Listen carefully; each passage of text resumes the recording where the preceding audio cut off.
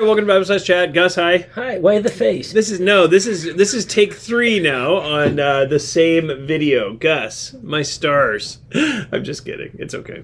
Gus, you're gonna need to focus. We're talking today about a topic that we've been covering in We're going to continue the video. We're going to continue the video. I'm not stopping it this time. I refuse. That's great. No one watches these things anymore. Well, come on. I mean, it's probably true.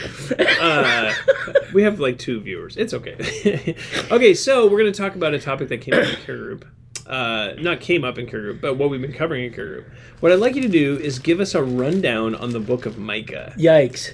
That's long. Yeah, 7 chapters. But you can do it. Just give us a 7 chapters in 7 minutes. 5-minute overview of the book of Micah. Come on, you can do this. I have confidence in you. Okay, so I have studied Micah. Look at my notes. Oh, yeah, right lots there. of notes. Yeah, yeah. Color. Yeah, there you go. No, it's right. It's backwards. It is backwards. I saw that. So the book of Micah is amazing. Truly. It's funny. I've read it. I taught it in seminary, kind of in a survey, but I never, spent a few weeks. And laboring over it. When I finished the commentary for I went on maternity leave. I felt like it's a lot of work, a lot of work. Yeah. Totally. But it was great. If you start looking at the book of Micah, immediately you get to see in verse 1 of chapter 1 that he introduces himself, and then immediately what he's going to do is he's gonna talk about judgment. Yeah, and he does this because the book of Micah has like 3 movements, and every one of those movements starts with the word "hear." Like chapter 1, verse 2, "Hear, O people." Chapter 3. Verse 1, hear now. Yep. And then chapter 6, verse 1, that says, hear now again. So every time he starts with that, he is going to talk about judgment. But then after every time he talks about judgment, he ends in a happy note. The judgment is terrible that he's going to talk about. But then every time he ends with hope. He ends with grace. He ends with God being a great God. And it's incredible because even in chapter 1, he is calling everyone to come and to witness what God is going to do. God is going to judge Israel, and not just the northern kingdom, but also the southern kingdom. God is going to judge them. And then he gives them the reason for judgment. Why? Why would he do this? Because Israel has rebelled. In verses chapter 1, verse 1, verse 5 and 6. So what is he going to do? He is going to turn Samaria into a heap of ruins. And even you and I were just talking about it, which is really interesting because when Micah starts prophesying, he starts prophesying a couple of years before the northern kingdom is basically leveled and taken into captivity. By the Assyrians. Yeah.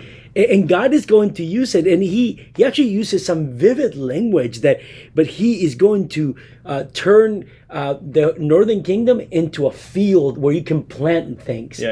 Just imagine the devastation. I mean, not just rocks, nothing, not even rocks are going to be left there. So what does he do? In verse 7, he starts lamenting. He says, he's going to, and these are not, quiet tears. These are really, he starts lamenting. Why? Because this is irreversible.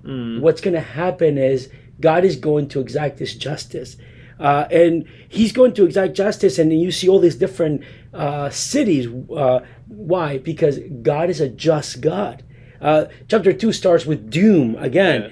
Why? Because their leaders are very powerful and are taking advantage of the people.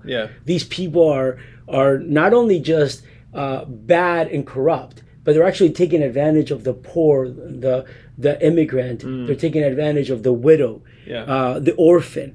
And then he uses an illustration of someone stealing a vineyard, which for a Jewish person immediately would elicit thinking about Naboth vineyard. And First King 21, how Ahab wanted that vineyard and he just takes it. He doesn't care. And that's what they were doing. And then, again, he goes and he talks about how God is going to judge these people, but not just the powerful leaders. He's going to judge the false prophets. Why? because they prophesy to make money. Yeah.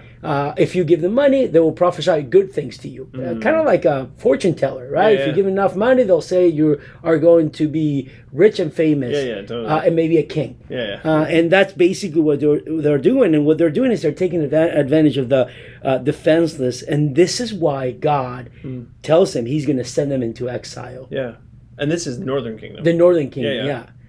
Which is incredible to think about this, because the prophets, those who were Israel's lawyers, who should have been calling them back to covenant faithfulness, actually, Micah says in chapter 2, they were just giving feel-good messages. Yeah. They were just saying they were the prosperity preachers of the day. Totally. And all of this is rooted in money. Of course. Like the rulers, the prophets, the priests, they're just all about money. They're about materialism, greed, what you talked about a couple of weeks ago at church, right?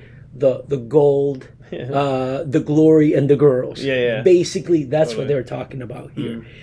But then in verse 12 of chapter 2, you see that there's a ray of hope. Yeah. Right? Grace and hope are being shown because God is going to assemble Israel and assemble Jacob. And he says he's going to bring them together. He presents himself as a shepherd of Israel, which is really interesting because Israel didn't have shepherds. Yeah. These shepherds are taking advantage of the sheep. They're bleeding them dry, basically. Yeah. And this is actually the true shepherd who's going to bring them together. And he's actually going to, and he's talking about a future event that hasn't happened yet. Yeah. But eventually he's going to bring them back. And they're going to enjoy this time. However, in chapter 3, again, you have another problem here. Right? There's a second judgment. And this judgment is on leaders. He seems to talk about these leaders, and he describes them as cannibals, basically. He says that these people are tearing off the skin and the flesh from their bones. I mean, this is a vivid language to say these people are basically bleeding you dry. They're exploiting the poor. And the prophets they're not better. Why? Because they're leading the people astray. They're getting paid to give good reports. The materialism, it's incredible. And instead of bringing light, they bring darkness to them. And then in verse 8 in chapter 3, he says, "But me, on the other hand," that's a strong adversative there in the Hebrew. He says, "I'm not like those guys. I'm filled with power. I'm filled with justice. These people are full of injustice, and I'm full of courage. I'm actually going to say what this false prophets are not going to say." And what is he going to say? There's a judgment upon Zion and upon Jerusalem. Now we're talking about the southern kingdom. Now the northern kingdom is gone. Now the southern kingdom is going to be suffering. Why? Because the rulers, their prophets, their priests, instead of teaching what they're supposed to be teaching, they're bleeding their people dry. They're perverting the justice for money. And even one of the parts that is really sad, in verse 11 of chapter 3, it says, "Her leaders pronounce judgment for a bribe. Her priests instruct for a prize. Her prophets divine for money. Yet they lean on the Lord, saying, is it not the Lord in our midst? Calamity will not come upon us." Those are false claims. They're saying, hey, do you remember the Exodus? We're fine. We're golden. Let's keep this going. Come on. But what's going to happen? Verse 12 says that destruction is going to come. And there's a huge contrast there. There's not going to be, it says here that the Zion will be plowed as a field. Again, that idea of the mountain of the Lord. Now it's like a field. There's not going to be anything left over there. But in chapter 4, you see hope again. You see that the last days, we're not living in those days, yes, but in the future, Israel is going to come back. And the mountain of the Lord is not going to be now the mountain of the Lord. It's going to be the highest peak on earth. Why? Because God is going to meet with his people there. That's going to be God's temple where he's going to be worshipped.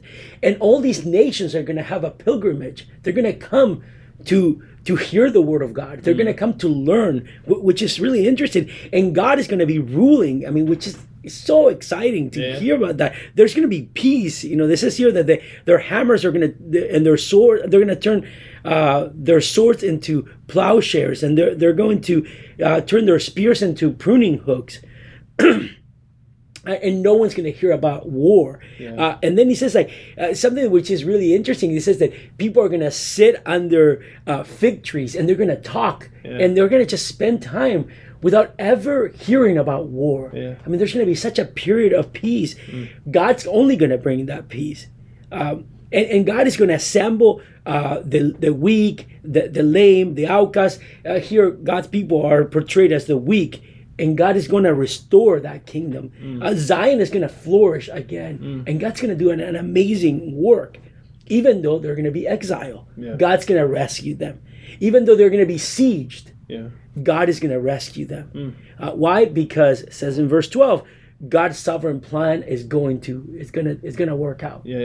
Which is something incredibly, because because you're going to see later on how a hopeless Zion is going to become an invincible lion. That hopeless Zion who is basically a plowed field is going to be that lion who's going to just be on the prowl. And in verse 13 says it's going to destroy everything. It's going to pulverize everything around them.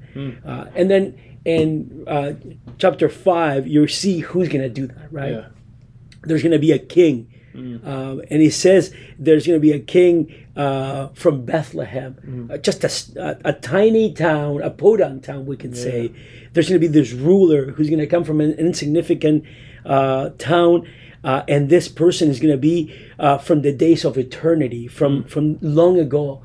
And that phrase there, it's not talking about the pre-existence of Christ. I think that phrase there is talking about the fact that he's tying Christ, or that ruler, who we know it's going to be Christ, he's tying him to David. He is the son of David. 2 Samuel 7. He's going to be the one that that God made that covenant with David. That ruler is going to appear, and he is going to shepherd his people. He's going to deliver his people. The Messiah is going to triumph. And then I love how over and over again he uses that "our" and "us," kind of including himself on these believing Jews that are going to actually welcome the Messiah. Oh yeah, they're going to experience that reality. Again, they're going to receive grace. Israel is going to be dominant again. And all her foes are going to be destroyed. And then eventually at the end of chapter 5, you see how even God is going to purify his kingdom. He's going to rid the kingdom of all the terrible things that have happened. He's going to for example, one of the things he talks about fortune tellers, sorceries. He talks about idolatry. God is going to purify him because he's going to want them just for himself. Which is a great ending to a chapter, chapter 5. When you start with a king, the king that has been Israel has been waiting for a long time, who's going to come, is going to set up peace. Israel's going to be dominant like it's never been before. Everybody's going to come and pilgrim, and there's going to be a pilgrimage just to hear the word of God. And eventually God is going to purify the land like it's never been pure. Because it's never been pure before. That's awesome. It's really cool because you do have that flow where it's like Israel, Northern Kingdom, bad shepherds, but a good shepherd will come. In Southern Kingdom, bad rulers, but a good ruler will come. And then who's this good ruler? Well, chapter 5, it's the one who's born in Bethlehem, the one who is the son of David, who will come and be a good shepherd, who will be a good ruler, and then who will purify his people. Which is super interesting because even before we were talking, and we're not doing the podcast at the time, but it's really interesting to see how Micah is able to arrange all of these things in such a way that you can see these as you're reading it. You're seeing how the only one faithful is that ruler. No one in Israel is faithful at the time, even then or now, or ever without that ruler. Chapter 6, it starts another lawsuit, right? Here now, there's a covenant lawsuit. They're saying, hey, there's a court case here. The leaders, again, the same idea. The leaders are corrupt. these people are terrible. Look what they're doing, and what they're saying, what he's saying, and I love this in chapter 6. He's reminding them of Israel's history. He talks about how God has ransomed them. He talks about how he helped them to cross the Jordan all those years ago. And even he reminds them of what God has required of them. Yeah. He doesn't require miracles. Yeah. He requires them to be just. He requires them to, in a passage that we know really well, to actually do justice, to love kindness, and to walk humbly with your God, which is incredible because God will judge sin. God is going to judge the injustice of Israel. God is going to punish Israel, even because Israel is trying to follow the old kings. Those kings that were the worst kings. At the end of chapter 6, you see that the worst kings of the north, those are the ones that Israel loves, because those kings were the ones that brought a certain type of security, but they were wicked, they were idolaters. Totally. And it's really interesting. At the end of beginning of chapter 7, you see a lament. He's lamenting the fact that he feels alone. That no one is godly, that basically everyone around him seems to be skillful at doing sin and evil. And he even says that concerning evil, both hands do it well. They're ambidextrous at doing evil. The prince asks, also the just ask for bribes. I mean, you think things couldn't get worse, but God is going to judge them at the end of verse 4. God is going to judge them, and even family relations are going to be bad because God is going to judge them. At the end, he ends with confidence in verses 7 to the end, right? There's the last part of grace and hope, right? He sees himself as a representative of the people, a representative of the nation. So he starts talking in first person, but as part of the nation. And he talks about how God is going to vindicate him, that God is going to rebuild that kingdom again, that God is going to judge the sinful deeds of the people around him, that God is going to rule over them. Even there's amazing, like, he ends with these rhetorical questions saying, who is God? This is who God is. Who is like God? Think about this. And it's really interesting because he ends with the faithfulness of God. And it's what it is even more amazing is that the name Micah means who is like God. Who is like God. And he ends asking that question. He begins judging them because God is not like them, calling God to judge. And now he ends with the faithfulness of God. And he's appealing back. He's going back to that covenant that God made with Abraham all those years ago. He's saying all of this is going to happen because of that covenant back then. So God is not going to leave you, Israel. God is going to bring you back. There's going to be a great time, a golden, age for Israel. And all of that is not because you guys are going to be better. It's not because you guys are going to, pull yourself together. But because God is faithful to what he said to Abraham in Genesis 12, 1-3, right? I will bless those who bless you, and those who do not bless you, I will curse. I will curse, Wow, that's incredible. So it's really interesting actually when you come to the end there, because you have that idea that, like, you have the faithlessness of the rulers in Israel, faithlessness of the rulers in the southern kingdom, and then faithlessness even among the people. But ultimately, in every point, God is still faithful as a shepherd. God is faithful as a king, and then ultimately God will be faithful to them because of the Abrahamic covenant and the blessings that he promised them. So God's faithfulness is really like the main sort of like, who else is like this? No one's like this. Israel's not like this. Northern kingdom's not like this. Southern kingdom's not like this. The people aren't like this. Even Micah himself isn't really like this. It's only God who's faithful in that way. Which is really interesting because as I was reading this and preparing this, that's the punchline. He doesn't mention that before. But in the end, it's basically God is faithful to that promise he made so many years ago to Abraham. And he's going to make it happen. All these things are going to happen because God is faithful. God's faithful. That's awesome. Well, super encouraging, man. Thank Yeah, you. it's Thanks great. for walking us through that. I hope that's helpful for you. If you have any questions about the book of Micah or really any biblical text, we'd love to answer them for you. You can just email us at info@faithbibleoc.org. Thanks, Gus. Appreciate it.